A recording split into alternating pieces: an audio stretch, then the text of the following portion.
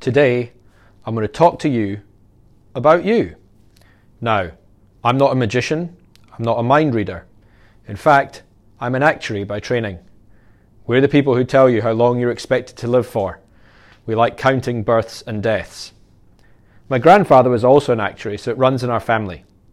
He would tell me stories using his understanding of life expectancy, of visiting graveyards in Scottish villages, trying to piece together our family history from data carved into weather-beaten stones.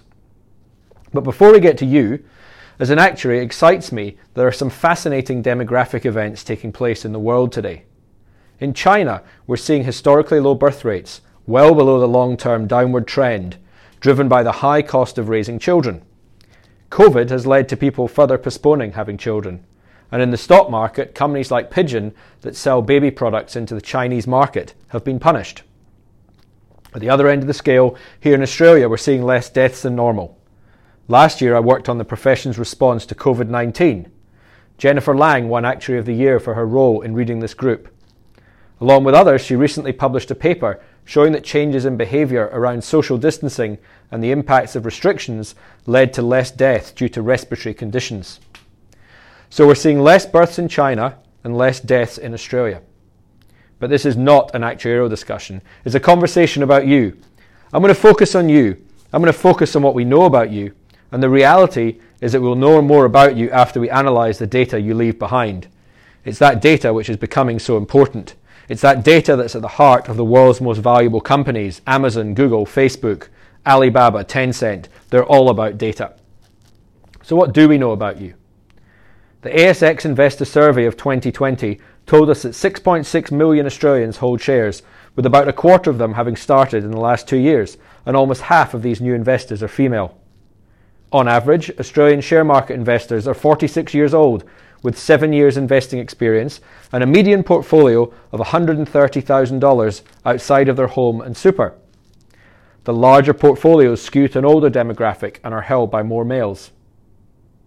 A BetaShares survey of the rapidly growing ETF market suggests we're closing in on 1 million users of ETFs. This newer product area may be skewing to a younger demographic, with 2/3 of first-timers aged under 40 since the pandemic started. Our quoted managed funds, PICs and PACs, are our offering in this arena. But if you're one of our investors, then on average you're age 61. If you have an advisor, you might be closer to 68. This is in the context of the average Australian adult being like me and like the average stock market investor in their mid-40s. We know that wealth skews to the older age group because we have bills to pay, children to raise and houses to pay off. We also know that compound interest takes time to work its magic. So our balances get larger as we get older and the money we put aside grows. So while 60% of Australian adults are aged under 50, they probably only have about 25% of investable assets.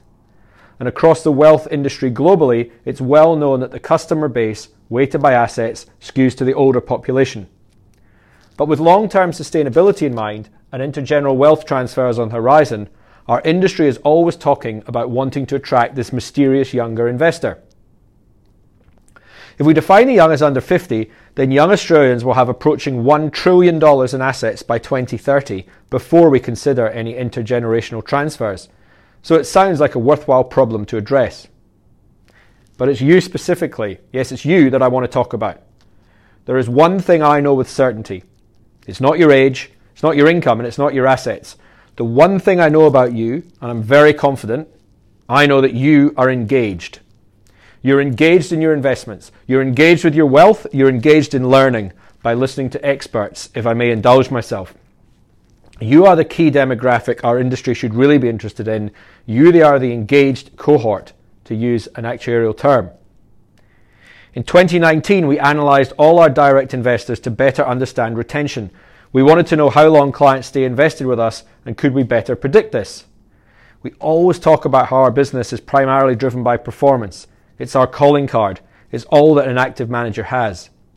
But once someone has aligned themselves with our approach and committed to investing with us, the biggest factor driving your decision to stay with us as an investor is engagement. It's about commitment, and we found that a second transaction reduces the odds of leaving in the first 5 years by about 50%. That's right, one transaction halves the odds of leaving. As a business, therefore, our target market is engaged customers, or perhaps our business target is to engage our customers. Now, this is not to say that young people are not interested in investing, nor that young people cannot be engaged. But what I am saying is that engaged people are of most interest to us, and that it is perhaps a better problem to solve with potentially bigger rewards. So last year I went to Stanford Uni to study design thinking, and due to the pandemic it was a virtual course conducted online. It was a great way to open my mind to thinking about product development and solving customer problems. A technique covered on the course was conducting an empathy interview, the premise being that speaking to customers is the true way to understand pain points, the real issues people face, before trying to propose and develop solutions. Very much the opposite of build it and they will come. Now, if we look back at Platinum's business, it was formed in 1994. And I would argue, if I look at it through this framework, that when Platinum was set up, it solved two problems. The first problem it solved was specifically for one individual, George Soros, the well-known investor. Our co-founder, Kerr Nielsen, had managed money for him when he was at BT, and George was seeking a different perspective on the world. That's what we offer, being Sydney-based rather than in London, Boston or New York, like most global fund managers. And the second problem that Platinum solved was the idea that Australians wanted someone they could trust to look after their offshore assets. And all successful businesses originate from solving specific customer problems.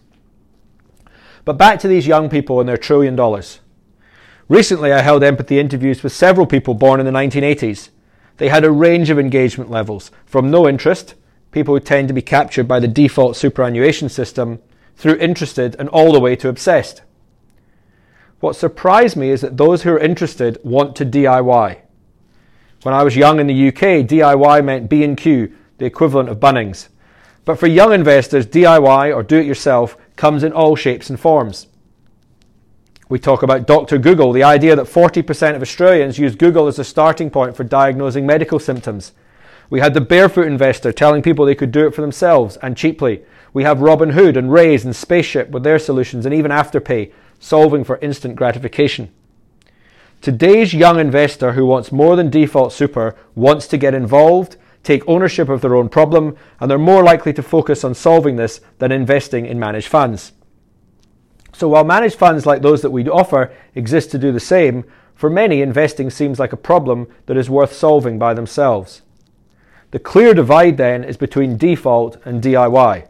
So if you're under 40 and listening, we're delighted. If you're under 40 and you're using our funds, we're even more so. Welcome. We find among our own investors there's a younger skew with those who have regular savings plans, and we added the Platinum Investment Bond this year, which should appeal to this cohort. And I'm conscious that overcoming stereotypes is absolutely at the heart of our behavioural investment process, but do allow me to generalise. It certainly appears that active managed funds tend to appeal to customers at a later age. It is, if you like, a third way, beyond the early choice of default super or DIY.